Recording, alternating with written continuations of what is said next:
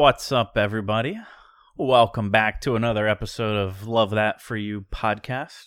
I'm not sure if you guys listened to last week's episode, but I was not part of it. Julia decided she wanted to do an episode by herself. I actually decided But I'm back. Yeah. He's back, and today we're going to jump into it quickly because it's a pretty long episode, and we're excited about it. It is actually, we haven't had a guest on in a long time, but today we have a guest. Her name is Sabina, and she is the founder of Deux, Deux.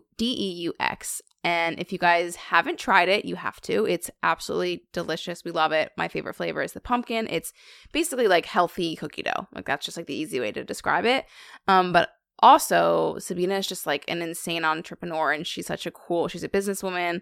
She just has like a really cool background as well, and she's super smart. And I just think she has a lot that you could learn from, whether you're an entrepreneur or not. So she talks about her story and all that stuff, and it's a good episode. So I'm excited for you guys to hear. Yeah, I think her episode, we literally just finished recording with her. I'm feeling motivated. I think if you guys listen to this entire episode, you're going to feel motivated, whether that's you're an entrepreneur or just, in your day-to-day job, day-to-day life. Like, she brings the energy. She brings the punch. We hope you guys enjoy. I think probably dating back a couple months now when you guys did a little bit of product sharing with Julia, and obviously we fell in love with that. And but it's really nice to get you on the phone now, be able to chat with you. I think we've got a pretty cool episode here planned out. Obviously, you've seen it. But can you just start with like a little bit of an introduction to yourself? And can you do it without introducing Deux? That's He's giving hard. you a real task. This is like a first challenge where I feel like, I want to hear who you are outside just like before of... Deux. Yeah. Before Deux. It's funny because I was introduced on Sunday. I went to go watch football at a friend's place, and I was introduced as Sabina, the founder of Deux. And I was like, Yeah. oh, is that my identity now? Like, I guess It's so funny. Yeah. No, thank you for having me.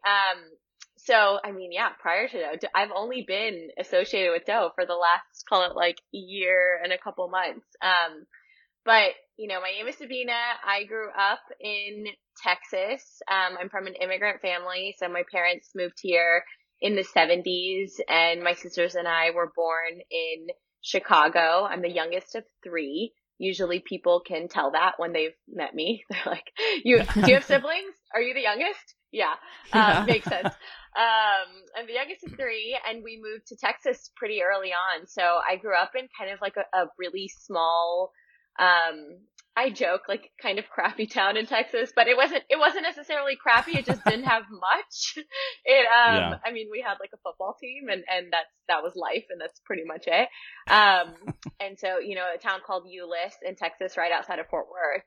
And, so pretty, I would say like pretty, middle of the country beginnings. And, my parents worked all the time, and my mom was a nurse, and my dad kind of worked odd jobs.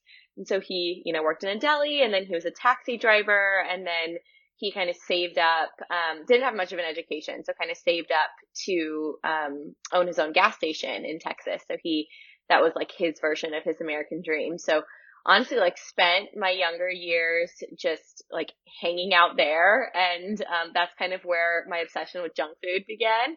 And, I played sports, had like a pretty, I would say like normal but humble childhood. And then, fast forward to college, everybody in the state of Texas, dies to go to the University of Texas because that's like the only place you should go. So, I did the same.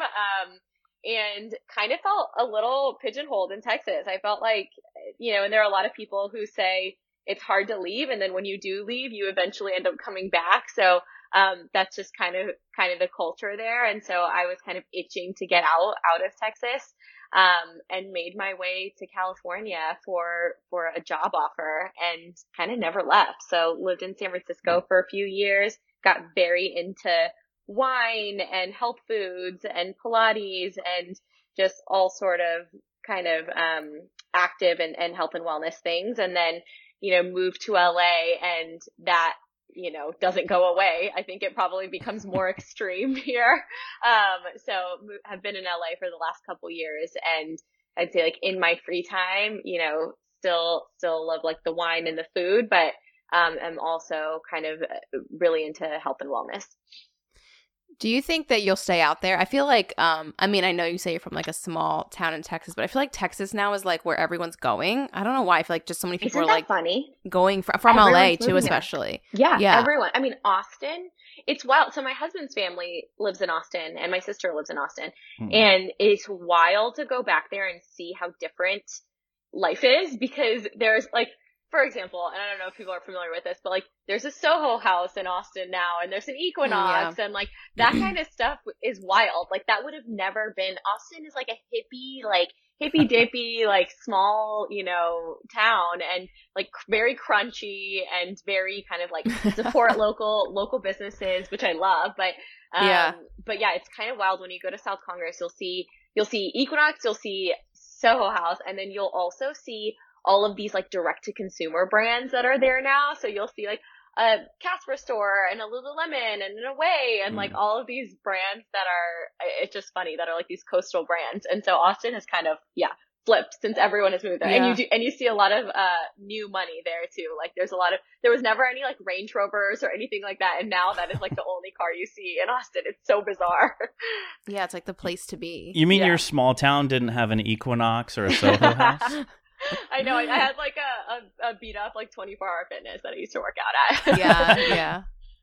So which funny. Probably owes a lot of credit to what you're doing now, though. Yeah. Yeah. No, 100%. I mean, it's like when I was making kind of the moves that I was making in my life, like whether it was career, which obviously like I'm like very career oriented, whether it's career or whether it was like personal, you kind of see eventually, especially when you hit 30, how it all laddered up to what you're doing now. And at the time it might have felt like off or strange, or that like, you know, I was often like a misfit in Texas because I did, you know, I wanted to do things like cryotherapy when that was like so weird to do.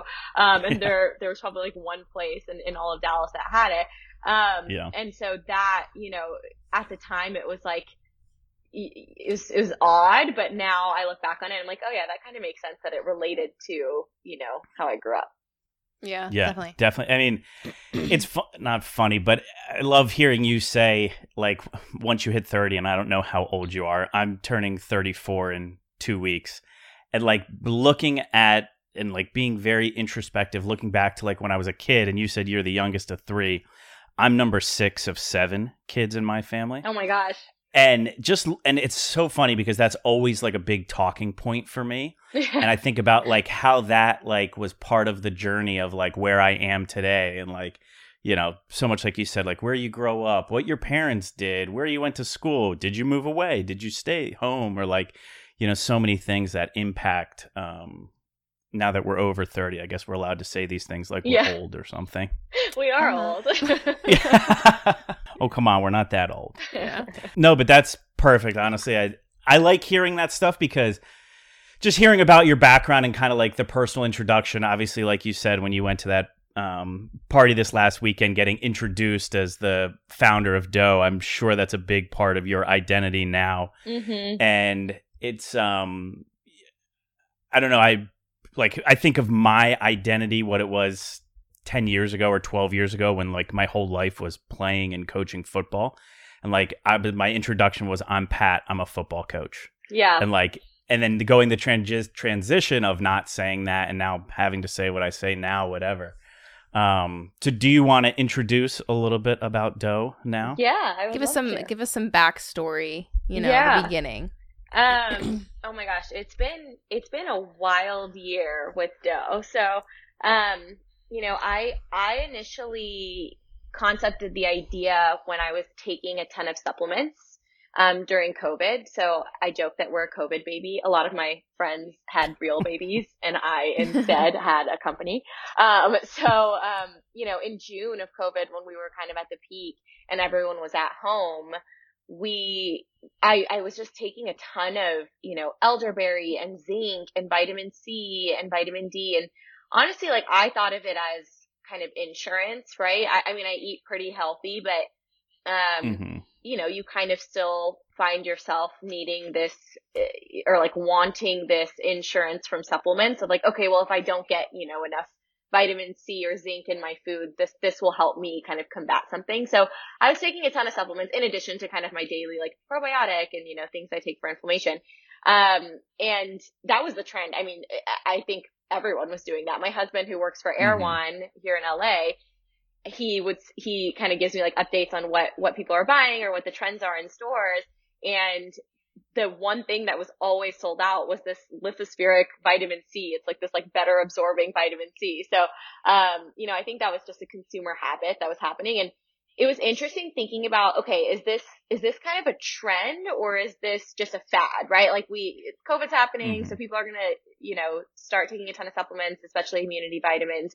But is this something that's going to continue to happen? So, I got pill fatigue pretty early on. So what that means is essentially I would take like 10 a day. I, would get heartburn, my throat would hurt, I would get nauseous because like I didn't eat at the right time or I should have eaten breakfast first or whatever it is. And I was kind of done with them. I was like, I need real food ways to get these vitamins and supplements because I can't keep doing this every single morning. And so I initially concepted Doe as, and this is before the name, right? But, as like a real food version of supplements. So if you think like a Famous Amos cookie, but that has all of your vitamins in it, so you can kind of eat it as real food.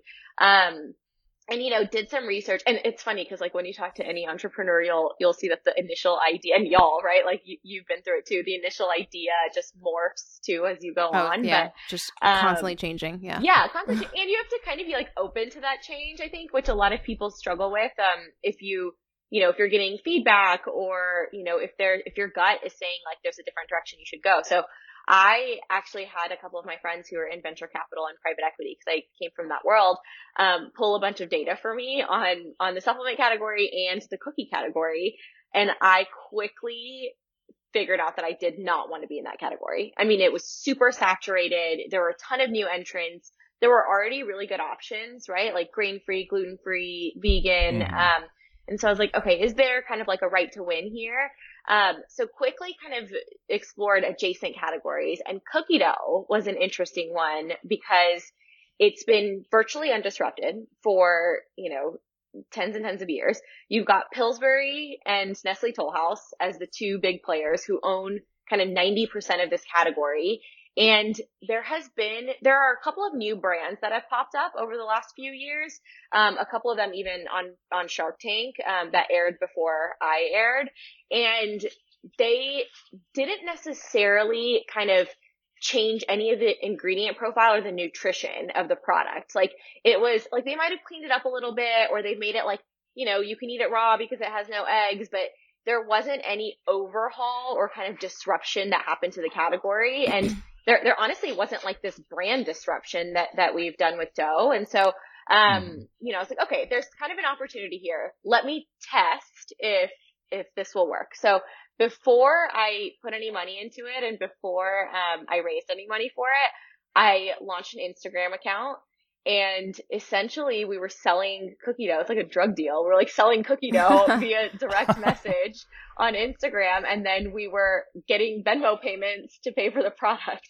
So it's funny. Like, I know it's such like almost what I say, like a janky way of doing it, but it's a way a lot of people get caught up on like, oh, I need funding to start, or I need this like beautiful website and this beautiful brand to start. And I was kind of like, let me see if I can do it in a scrappy way to see if people actually want this product, in a way that won't waste a ton of money and, in kind of a unique go-to-market. And so we honestly, like unintentionally started building all this hype, we would do these drops. And honestly, we were doing the drops not because I, was trying to make a cool Supreme or like sneaker brand. We were doing drops because we had limited quantities that we could produce in our commercial kitchen. And so we would drop a limited quantity on a Monday, and it started selling out in like 30 minutes. And I was like, okay, there's something here. Yeah, there's like this organic virality, like influencers started reaching out to us. Celebrities started reaching out to us, and we got some like retailer interest. So it's kind of crazy just from Instagram really is when, when we were like, okay, there's kind of a there. And then that's when I invested, $20K of my own money and was like, let me like do this thing for real and see how far I can take it. And then, again, like kind of had those proof points and then decided to fundraise a few months later. I feel like it's so cool that it started from a place where you were just like taking supplements because like, I mean, like you said in COVID, like everybody was just kind of like, how can I be healthier? Like what, that was kind of the thing to do. And then you just kind of found this thing that was missing. Cause like, of course, when you said like the Nestle Toll House and like there's all these like cookie doughs and it's cool because you can eat them raw because there's no egg, but there isn't something that includes like what we actually take on the daily to get like what we're needing for supplements. So I just think that like the idea is so cool that you kind of were just like, this is obviously a missing thing. Yeah. And then how you went about it was really cool. I feel like that's so different and people just, I don't know. It's kind of interesting too of like it started as a new way to take your supplements and what it's kind of transformed into, because once you get like the initial product market fit, you're like, okay, there's something here. And then you have to think of kind of like the bigger vision behind it. And so it kind of has turned into, and how I even like pitch it to investors and buyers is we're now, a functional foods brand. Like we, started with cookie dough. We expanded into Drip, which is our healthy Nutella. We have another kind of snack product that we're planning for this year, but we essentially are recreating nostalgic foods that everybody loves, taking out the bad stuff and then putting in good stuff. And it's like, it's as simple as that. There have been, I would say, beverage brands that have done it really nicely, and food is kind of a little bit behind versus beverage. There's just a lot of innovation in beverage. So I always use like Olipop and Poppi as great examples of it. Of they took out all the bad stuff of soda and then they added in good stuff that's gut healthy. And, it just makes everyone kind of make better decisions and then feel better about their choices too. Totally. Yeah. Well, I feel like not only like during COVID, there was such a shift to like want that, that added supplement that we were all looking for. But I think even more broadly, like culturally, which I can't even say correctly, there's a bigger shift towards like healthier options in general. And wanting the same taste, Yeah, expecting the taste, but wanting it to be a healthier option. And it sounds like 100% like you're taking advantage and obviously have done the research and, collected the data to understand like that's a spot. That's a huge opportunity. Obviously something you guys are leveraging, and I'm sure your team, your investors, everybody is excited about, which is awesome.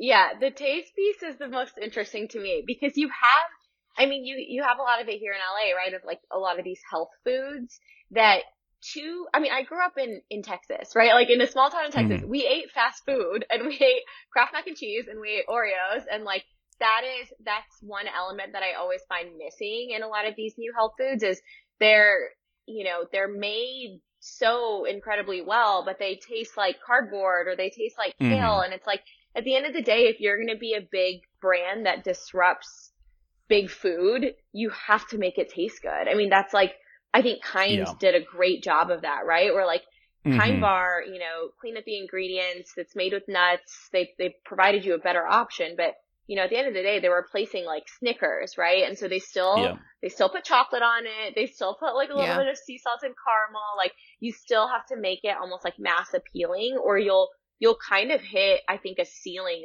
of the number of consumers that you can reach. Yeah, definitely. And Julia and I are huge, I don't know, fad.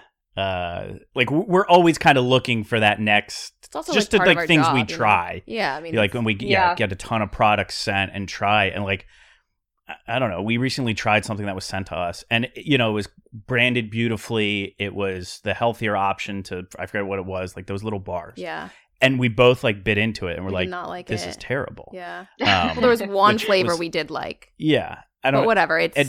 We don't need I'm to sure talk about them. But really like, yeah, hard. I mean, it's the taste. And it's funny, Sabina, around Christmas when I gave the bottle or the container of dough to my 8-year-old nephew, and then he did his Christmas list and listed dough as like his number 4 most wanted thing. It was like if it tastes good to an 8-year-old, you're doing something right. Has the health benefit and like everything added into it in a positive, like you're absolutely killing it. Yeah. If you can get an 8-year-old's like He loved it. to love it. gosh. Oh my Yeah. gosh. I know, the That- approval of children.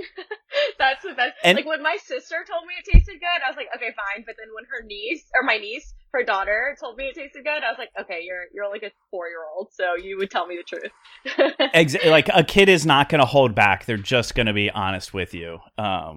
Which, you know, is so genuine. And like, that's probably the most honest feedback you'll get. Everybody else is just going to be polite. Exactly. So- I know. I like to hear the hard feedback. I know some people kind of like shield themselves from it, but I'm like, tell me everything we need to improve.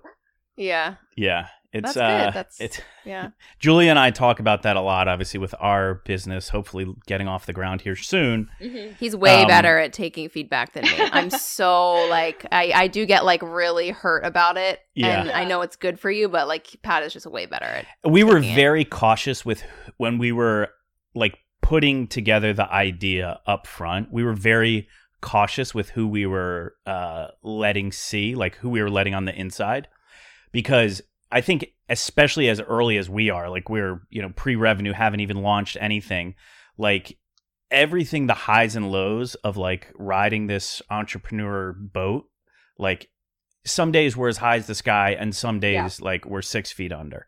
Yep. And if somebody says one thing and it like completely derails us, and we're both people who like, you know, wear the emotion on our sleeve. So it's like if we're working on something, moving good, feeling positive, and somebody hits us with like, and, you know, I think there's like constructive feedback, which is really helpful. But if somebody just says like, that's dumb or that's stupid or nobody's going to buy, then you're like, You have to stay out of the like, comments. I know. Totally. Oh my goodness. Yeah. No, I'm like, I it's just left my truly, job for this. like the highest highs and the lowest lows. I started reading this book called The Daily Stoic. And it's essentially just to teach me how to not feel those highs and lows so immensely. I'm a Pisces, so I kind of like write it off that's why I'm so sensitive. And so I feel like it's up and down, and now it's gotten a little more like, you know, when something crazy happens, it affects me a little less now, but it's totally like a learned thing. Yeah. The Daily Stoic, is that by Ryan Holiday? I should look. I think I just started one of his other books, which I think it is. It's called The Obstacle is the Way. Oh which yeah, I think it is. I'm a little bit into it, and I'm already recommending it to people, but that's a complete side note. So when you said you went to UT, majored in supply chain management? Yes. Is that right? Yeah. The weirdest At major ever.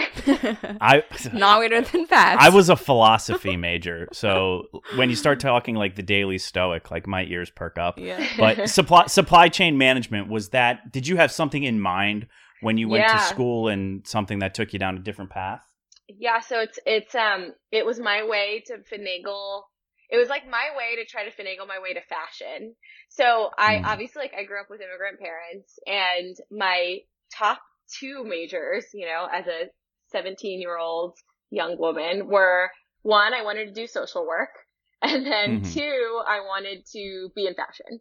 And both of those to immigrant parents who have kind of busted their ass to like be in this country and make a better life for us that was just not, I would say like they would never say no, but that wasn't their preference. It was kind of like, don't you want to like, you know, have a fulfilling career, but also like make a little bit of money, right? Like, so you don't have to live, you know, as conservatively or as like kind of humbly as we grew up. And so it wasn't ever, they would never outright have said that, but I essentially was like, okay, maybe I consider things outside of these lower pay. Oh, and then teaching. I was like interested in teaching for a little bit, which again, like, of course I picked like the 3 things that are like out of college. You make like, $25,000 a year. Yeah. Like so, you know, they were like, they would never steer me, but I was like, okay, maybe I consider things that are not that. And so, you know, business is an interesting one because it's a little bit of a catch-all of if you kind of don't know what to do, which who knows what they want to do at age 17. I don't understand how we're supposed to choose majors at that age, but because it impacts like the rest of your life. And so totally. I you know, when I was choosing, I was like, okay, can I do something in business that at least gets me to the business side of fashion? And so I did all this research, and I found that there's this role called the buyer, which now, is a little more mainstream and people are familiar with. But there are these people called buyers who make all these major decisions at, Bergdorf and Nordstrom and, Barney's and like all these back when department stores were the cool thing. And now kind of nobody even shops at department stores, which is funny. But, buyers made those calls, and they were kind of the leaders in deciding, what came in. And a lot of that is actually, some people might know this, but like, yeah, it's a creative decision, but it's also a very analytical decision of like what sells. So funny. I majored in fashion, and I wanted to be a buyer until I found out how much math was involved. And I was like, this is literally not what I want to do. Yeah. I mean, it's like Excel, right? Like it's like documents and systems and totally not what you think it is. No, it's like, it's a very small part of it is like a creative decision. Cause at the end of the day, you can bring in, a cool new designer, but if it doesn't sell, then like, that's all that matters, right? It's like the revenue part of the business. So anyways, that supply chain management was my way to kind of finagle my way into fashion. And I did my first internship not in fashion. So it was in a supply chain internship just to see if I liked kind of like the subject. And it was at Lockheed Martin, which, is a big missiles and Air Force, I guess is what you would call the industry. But I worked there for a summer, and I was 20 years old, and I, was surrounded by, obviously like a diverse young woman, right? Like a young woman of color, and who would wear, by the way, like pencil skirts. Like I thought it was so cool to dress up for business. I was like, oh my God, I'm gonna wear like pencil skirts and heels to work, for my internship when I was 20. And I would put together these like cute outfits. And I went into work, and it was, a bunch of like, honestly, like 60-year-old men who worked in, the department was missiles and fire control. So you can only imagine, right? Like very old school. It was in Florida. We were working on the Apache helicopter. Like I was like, what the hell am I doing here? Like I stick out like a sore thumb. I could give two, shits about this industry. And I feel kind of like weird, honestly, working in that industry. And I'm surrounded by, people like, and like, honestly, I didn't know at the time that there were kind of these like microaggressions or things that people would say to me about like, what I was wearing or like being the only woman or that kind of thing. And so I was like surrounded by these like older men, and I was like, this is not for me. Like I need to not do this. So that's when I was like, I don't know if all supply chain is like this, but this part of, this industry, I don't know that I'm cut out for. Right. That's crazy. I mean, sounds like it was probably super, maybe for the right person, super interesting and important. I mean, there were probably some people, if you said, hey, I'm working on Apache helicopters, that they would pee their pants with excitement. Would die for that. Yeah. Oh, exactly. Not for me. No, my not for us. Like my brother-in-law is a full-on, he is an engineer, and he works for Apple now, but like he worked on like cars, and like he thought that it's the most interesting thing about me. And I'm like, like he would die for that type of internship. And I was like, no. So, okay. We'll go back a little bit to just like dough. And so for us, this question, I want to ask you how you come up with the name. When we started thinking about names for our business and company, at first it was like really, really hard because we were like, does this make sense? Like we want it to be something that's like cool, but also has to make sense and blah, blah, blah. Mm-hmm. And then when we came up with our name, it was just kind of like, this just fits. And I almost didn't feel this, like, I wanted to feel this like overwhelming, like, oh my God, this is perfect. And I really didn't feel that. But at the same time, then I was like, but it really just like makes sense. So I'm curious how you came up with the name, because like obviously it's dough, and obviously that is what the product is. So was it like hard for you, or was it kind of just like an easy choice? Yeah. Well, it's funny because after Shark Tank, we got a little bit of criticism on it because people were like, in French, like if you're using the proper French term, it's pronounced duh, which like obviously I know that. I'm not an idiot. I know it's a French word. Like, it was kind of like a play on words, which I think some people had their panties in a bunch about, which I thought was really funny. So, initially it was, my goal was to keep it short and pithy because, and I think that's actually the trend. We tried to break a lot of the trends with, typical D2C brands over the last, call it like 5-10 years of, especially with like the branding that people call blanding, right? Like the super minimalist, like we tried to stay away from like millennial pink.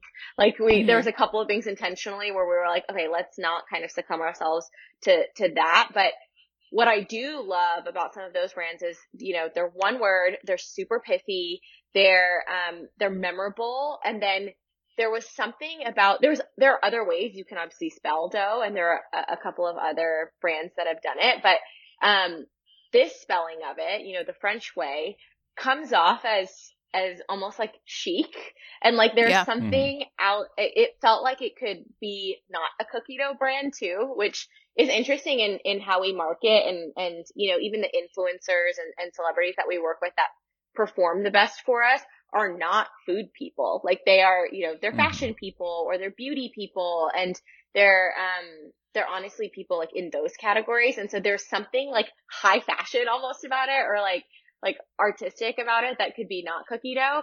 And then the other thing I wanted to make sure is we weren't pigeonholed into just cookie dough, because that is obviously, that's our first line of products, and it's done exceptionally well, and we'll keep kind of pressing the gas there. But I knew after seeing a little bit of the success from our Instagram drops that I wanted this to be bigger than just cookie dough. And so being able to make sure that we can extend it across a number of different categories was really important. And then I do like, so duh in French means two. And so each of our products has, kind of a double meaning. So the double entendre of, you can scoop it and eat it raw, or you can bake it. So there's two ways to kind of consume it. For drip, you can drizzle it at room temperature, and then when you put it in the fridge, it actually becomes almost like a spread, like Nutella. And so if you read our packaging, you can kind of see the play on words there, and we try to kind of put it in our marketing too, but everything has kind of that two or duh around it as well.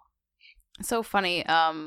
We haven't tried baking it yet, but oh my god, it's really we good. eat it our raw. go-to is on the couch, in sweatpants, bottle of wine, a spoon, and I do want to try eating it, like cooking it. I feel like obviously, like we should try that. But you should no, I love air that. Frying it. I've had so consumers sent us, and we had never done this, but like consumers sent us air frying it pretty early on, because in the pandemic, I think everyone got an air fryer for whatever reason.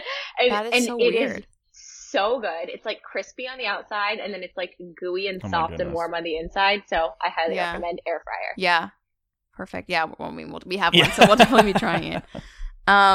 So I kind of want to just get into like your personal, like what was it like for you starting your own business on Instagram and just like on the internet? I feel like for me, like I've been on the internet for a few years, but it obviously didn't start out as a business until it was a business.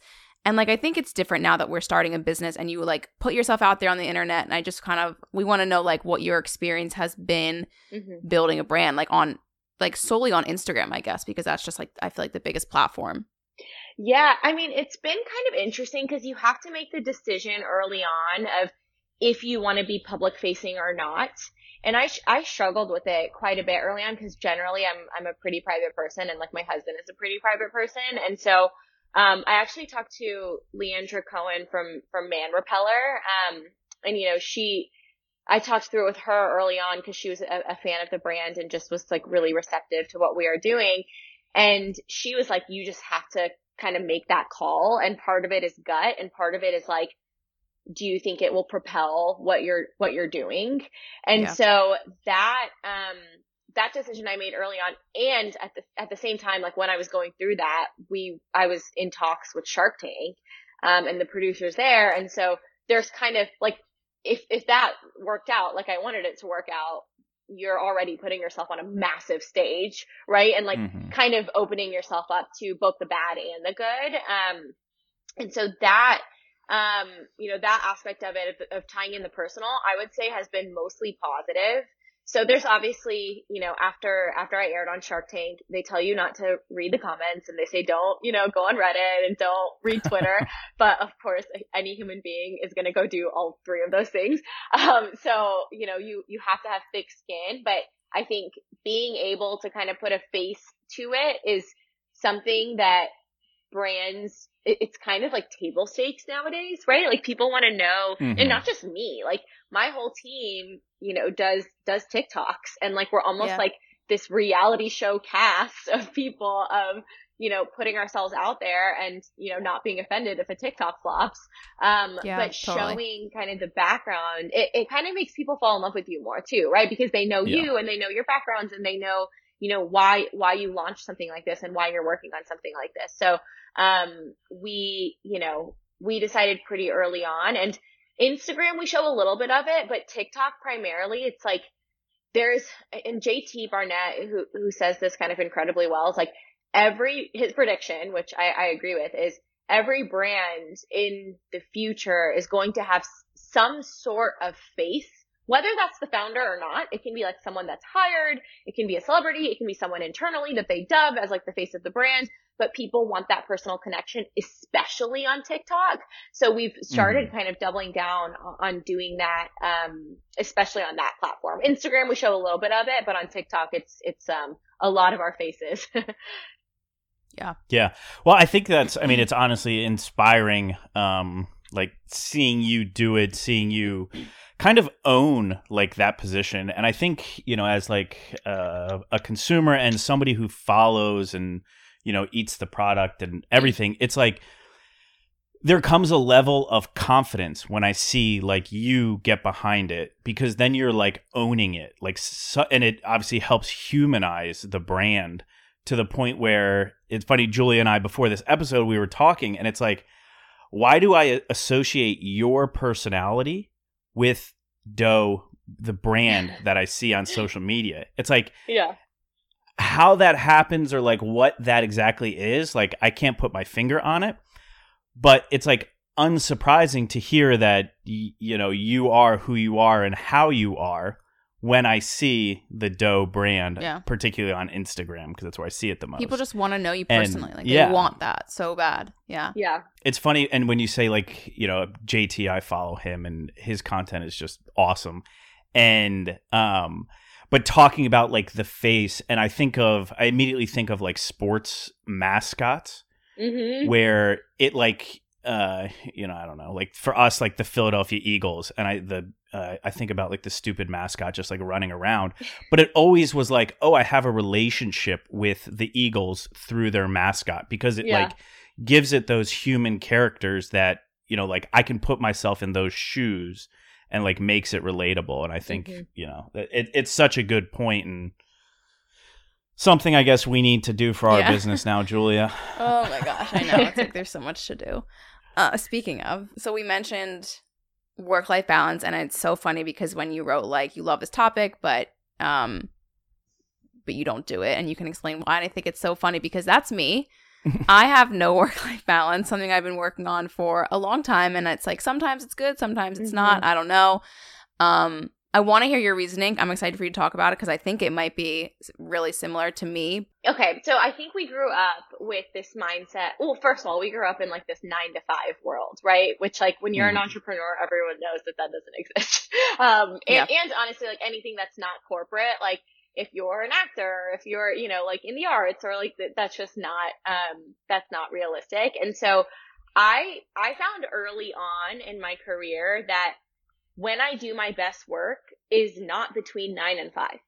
So like that is, and I think we are not trained, or we were not trained. Now I think Gen Z is actually really in touch with when they get their energy, but we were not trained to work when we have the most energy or we're the most creative, or honestly, like we're in a zone to get shit done. And so I actually found kind of early in my career that like my energy really slumps at, call it like between like 3 and 5. And then all of a sudden at like 7 p.m., like right around dinner time, I will get this spike of energy and I'll need to work like into the night. And so that, you know, if you're working a 9 to 5 isn't necessarily the most cohesive for a team. But that was kind of one thing early on that I discovered was like, you know, work-life balance in the 9 to 5 sense doesn't work for me because I don't work like a normal human being.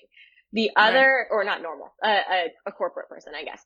And then the other thing is when I get super passionate and obsessed about something, it it's exciting for me to keep working on it, right? Like I actually get energy and like I love, talking to people about it and problem solving with people about it. And like, my husband and I will work on it together. And there's just this element of, if you're so kind of passionate and in love with what you do, and this is so cheesy, but like, it doesn't feel like it's work. It feels like it's your life, and it kind of like interweaves itself throughout your life. And so that's part of the reason where I don't necessarily, I do practice, mindfulness. I set boundaries. I'm working on getting better about like not being on my phone as soon as I get up in the morning and like doing a morning routine. Like I do try to do all of that stuff. But when it comes to the balance, which is like the number of hours, if I truly enjoy working on something and if I'm, getting energy from it and it's bringing me more joy than pain, then I'll keep going on it. And so that's where I don't necessarily practice it, but, I do subscribe to kind of like the taking care of your mental health and like setting those boundaries to make sure you are, taking time off, but not necessarily of like, okay, I need to stop working at 5 or 6 p.m. and then life starts, because life is so intertwined, especially at a startup when you're friends with people that you work with and like they kind of interweave into your life. And so that's, it's just where work stops and life starts. I don't necessarily subscribe to that, if that makes sense. Yeah, I mean, I really love the way you're thinking about it, and it makes me feel better about how I work, I feel like, because I think, honestly, now that you just said that, I'm like, is the work-life balance thing because of social norms? And it's like, is it because I think that I'm bad at it because people are telling me that I'm working too much, and because, like I love what I do. So, like, most of the time, it's like what you're saying is, like, I have this energy where I'm, like, really excited about something, so I'll just, like, sit down and I won't take a lunch break like you're supposed to or whatever. And it's just like, I just love it. And then other times, obviously, I'm like burnout and stuff. But I think it's more like, it's like the social norm that's telling us that it's like, we need more of this, when it's like, if you don't feel like you do, then you don't, and you're doing, a good job. Yeah. Yeah. And I think work-life balance, I think if you talk to a lot of people, you get a lot of the same like comments back about it and what it means. But I think it does mean something unique and a little bit different to everybody. And I think what I mean by that is when I was at my last job and I was there for 6 years, whatever, I loved it. But down the end, when I kind of started thinking about going somewhere else, or I was getting frustrated with things, I would say that my work-life balance was terrible. But I was only working 40 to 50 hours a week. And now I'm probably working 80 to 100 hours a week. And I say my work-life balance is better because I'm working. Yeah. I'm working on something that I love. I'm really passionate about, and I'm doing it on my time. So it's like I'm working more, but I guess somehow my work-life balance is better. And I don't know if that makes sense to you or anybody, but like, and it's obviously different as like an entrepreneur because you're working on something that is like your baby. It's you, like you're Sabina, the founder of Dough. Like, what are you just going to ignore that part of you? Like, I don't know. Yeah. We want to know everything about Shark Tank. I feel like that's probably what you get asked all the time. We watched the episode and it was so good. We were so excited to watch it. And you did such a good job. Like, I felt like you were just so professional, and it was really great to watch. So whatever you can tell us. I mean, we want to like know what it was like for you. How nervous were you? And like, what's it really like actually being on? I've heard so many things like what it's like being on the show. So it's wild. Give us that breakdown. It's like, well, it's funny because I have invested. So I'm wrapping up a fundraising round right now, and people are like, oh, do you get like nervous, getting on investor calls? And it is honestly a cakewalk after doing that. After having 5 people who have giant personalities, like yelling and barking questions at you and trying to like manage a room for an hour. I think of everything else as a piece of cake. Or any sort of like presentation, like when I present to, Whole Foods or Sprouts or whatever, I'm like, this is fun, like compared to Shark Tank. So, I mean, what people don't know is everything behind the scenes of it. So it's kind of interesting because people have a lot of opinions, right? Especially on a 6-minute pitch, because all you see is 6 minutes of it, but you don't actually know how much work goes into it. So I always tell people, and I've had entrepreneurs ask me too, like, would you recommend going on the show? And I always have kind of like a mixed perception, because I say, like, it's a lot of work.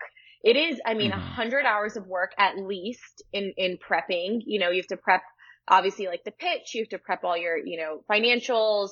You have to have like this business checklist that you go through. Like, it is a lot. It is a grueling process. And that time in your business, especially how early we were, I didn't have any full-time employees. And so I was, making time. That 100 hours came from things that I could have been doing on the business. So, I will say it's very time consuming. And then both, I would say resources, both financial and time, but time being the one that, like, is very hard to get back. And then the other thing is, people don't know that if you film, you don't necessarily air. So, like, Right. that's another, like, almost like a little, like, okay, you have to take a gamble of, if you put in all this work and time into it and then you don't end up airing, or, you don't get moved forward in the process, or whatever it is, it's a sunk cost. So it is risky going into it. And then I would say, prepping, I tried not to over prep, because I get in my head of, if I over prepare for something, for whatever reason, I think I'm better off the cuff. And then two, if I over prepare for something, I'll try to go back and memorize, what my response was, or my answer to that question. And it will just come off wrong, and it just will be incorrect. And then it won't be, flowing conversation. So I tried not to prepare. Like, I have friends who have done it, who have, watched every single episode under the sun, and they take, very extensive notes, and they have, like, 50 pages of notes on every single episode. And I'm like, I can't do that. Like, I'm not, and so I tried to be a little looser with it, but I did practice, with my husband and, friends that were willing to. So the actual experience itself, so I filmed in July, and luckily it was here in LA, so I didn't have to travel anywhere. But, so that morning I was supposed to film in the afternoon. So that morning I was, like, on this bus to go film, and I get a call from Whole Foods that said, you just got approved for Whole Foods. And I was like, Oh my God. holy So shit. cool. So, like, talk about, like, the highs and lows of the business. So I'm on this, like, high. I have, like, hyper energy because I just, we just got approved by Whole Foods. And I'm like, the first thing I asked them is, like, can I use this on the show? And they're like, yeah, sure, fine. And so I was able to kind of, like, use that in my Q&A. And then, I get to my little trailer, and, like, time goes on, and I didn't actually end up filming until very late in the evening. And so, you have this, and I still had kind of, like, that upbeat energy, but, like, you have to kind of, like, play with your psyche of, like, okay, you're good. Like, and I didn't want to have too much coffee, because I didn't want to be, like, anxiety jitters with caffeine. And so there's, like, this balance of trying to keep your energy up. And then you get out there. So, you get to see the set, you get out there, and you can't fuck up. Like, you cannot fuck up your pitch, or, like, you have one shot. Like, you have one shot. Yeah. They won't refilm it. You have to just, like, get it right, on point. And I wasn't terribly nervous about that. I think, like, when you've memorized it so many times, it kind of just, like, comes to you. So I wasn't terribly nervous about that. The hard part is when you're in there, when you're in the tank, and you have this kind of, like, this, like, giant room, and these 5 people that, like, you've seen on television, you've read about, you've tried to learn about, so you can kind of, like, answer their questions. And they just start asking questions. Like, no, everyone interrupts everyone. Nobody gives you time to speak. Like, they interrupt you. They interrupt each other. They have banter going on. You're, like, trying to just, like, process. Like, I how mean, to even manage. watching it I get nervous watching it because of that, so I can't imagine being on it. It's chaos. It's, like, pure chaos. It's as if, like, there's, like, a room of, and I don't want to be, like, condescending, like, and say, like, kindergartners, but it's truly, like, people that you can't control. Like, think about, like, a room of people that you cannot control. Yeah. And so that was the biggest thing, because somebody had given me that tip beforehand. They were like, you need to just control the room. And so I almost, instead of trying to get, like, louder and speak over, I almost, like, pulled back And like that balance and like me going a little bit slower and more intentional, that actually I think helped manage the room.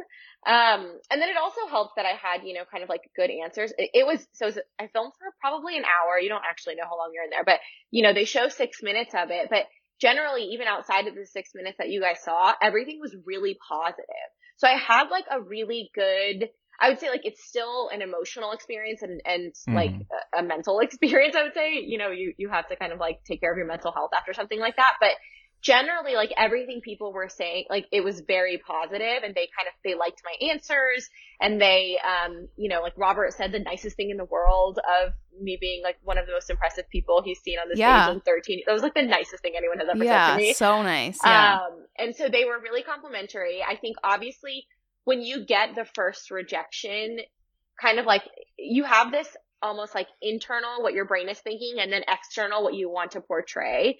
And so like you get this almost like pain the first time that you get the rejection of when someone says they're out and you're like, shit.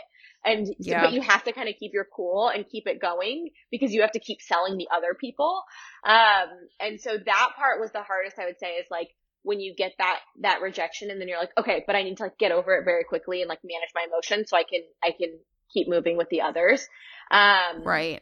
And then, you know, obviously like the way, you know, the show is cut at the end of the day, it's reality TV. So they'll cut what makes good TV. And so, you know, I think they cut the right things to make for a really dramatic episode, because my episode was so dramatic. But I mean, like, out of, you know, there's feedback I received. I think there was kind of, what I wish they showed a little bit more of was, and I would say like I got a pretty good edit given everything, but what I wish they showed a little bit more of was almost like the talk about the consumer, because and there we got to a little bit of this when I kind of made the joke with Mr. Wonderful that he did not really love when I said you're not exactly the target consumer, where I was like, you guys aren't the consumer, but like Gen Z and millennial women are the consumer, and they think about food differently. And so it was hard to kind of explain that, you know, and I did, but they didn't kind of edit that in. And so one thing we tried to do afterwards, I was like, okay, whatever happens, whatever they air, they air. But as soon as it airs, Patrick and Cameron, who are on our marketing team, and we huddled and we were like, okay, here's what we can use and here's what we need to do from here, because there was, you know, there's a comment about something being too high calorie. And then there was, you know, there's a couple of things like that where we can like use our voice, you know, on Instagram and TikTok to essentially like combat kind of that kind of toxic narrative that, you know, our age group, especially people who grew up in the 90s, grew up on diet culture, and we grew up on, you know, eating low calorie and low fat, and like a lot of, you know, eating disorders came out of that, and like relationship with food is really messed up because of that. And so using things like that where I was like, damn, I wish they showed that. It's like, wait, I have my own platform. Like we have Instagram, we have TikTok, and we have a ton of followers. And honestly, like that, something like that will get picked up and probably shared really often. And so we were able to use, even though there were, I would say like some negative parts of the episode, we were kind of able to use that and have a conversation about it versus just kind of being like, oh shit, like I wish they showed this instead. But generally I thought like they showed, I thought a pretty positive edit of, you know, they, you know, showed like a strong, powerful, like female entrepreneur, if you will. Yeah. It's interesting how, like what gets aired on TV obviously has to be like edited to captivate a different audience when it's not the full pitch. And obviously, you know, they get to, the producers kind of have the creative pen to be able to change it, not change, but how they cut and edit, you know, plays with the pitch and the story a little bit. It's also just like, you don't even know what they're like, you don't know what they're looking for that day. And it's kind of like they probably have they're like, oh, I just invested in this yesterday. So, you know, like they just do it all the time that you don't really know like what they're looking for. So it's like, you just have no idea what it's going to be like.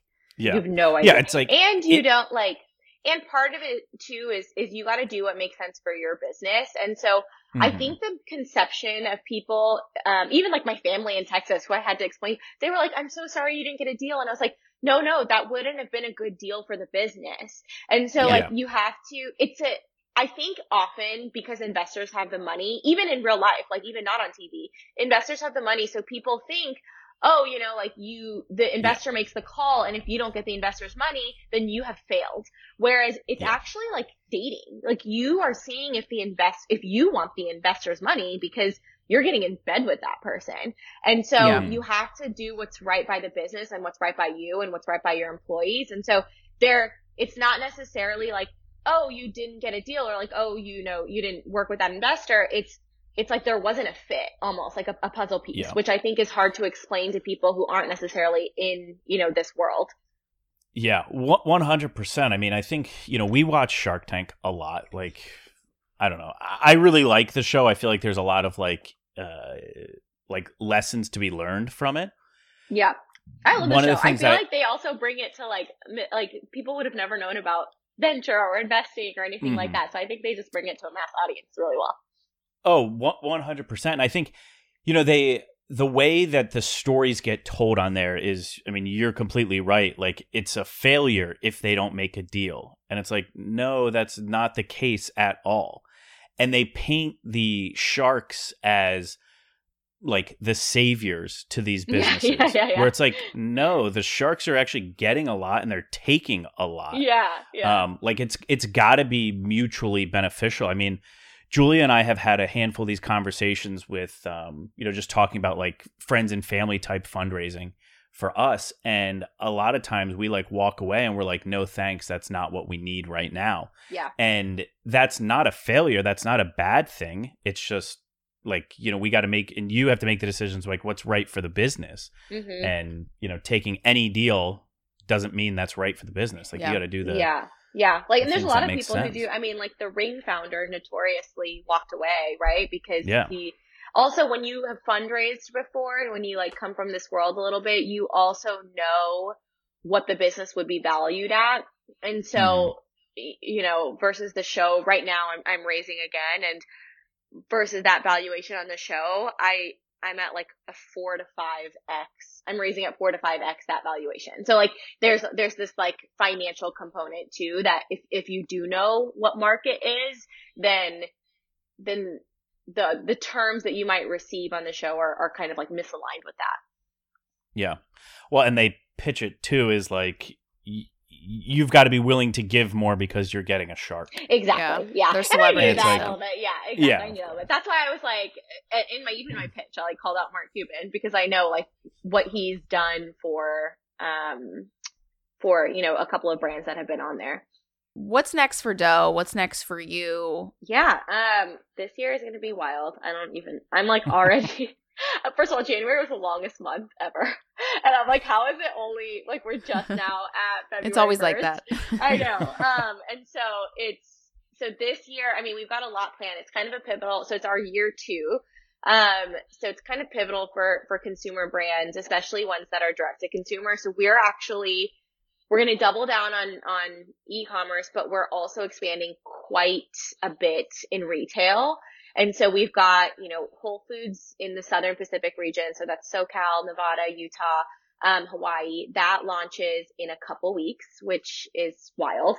That's so cool. It's amazing. And then we've got 2 more retailers that I'm not going to jinx, so I'm not going to say yet, but they're national retailers.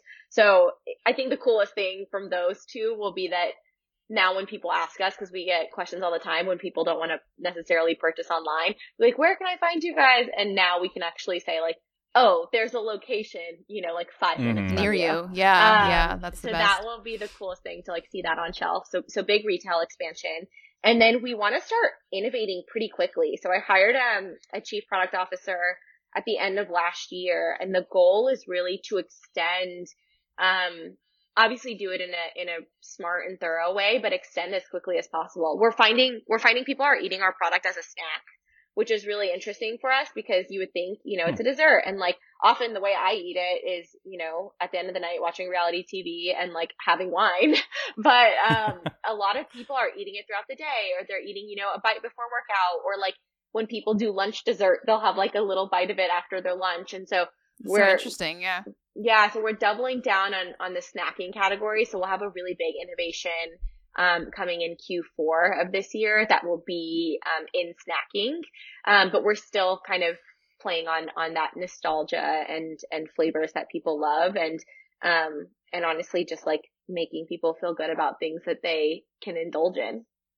Yeah. Well, I mean, we love it. And I think the pumpkin has been my favorite, the pumpkin spice one. I just love everything pumpkin spice. So that one was my favorite. And we're really excited for you and like excited to see like where we'll be able to buy it and all of that. I love the idea of the snacking because I feel like that's how I describe my diet ever since like COVID, just like being home, work from home all the time. It's like I don't need any meals. Yeah, same. I'm like, I need some like hummus and crackers, and then I need exactly. I need some cookie dough, and then I just eat like little bites of everything all day.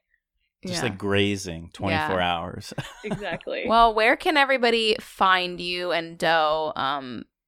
Give all your little plugins. Yeah, follow us at Eat Dough, EATDEUX, on Instagram. Our TikTok is popping now. We're trying to get more active on TikTok.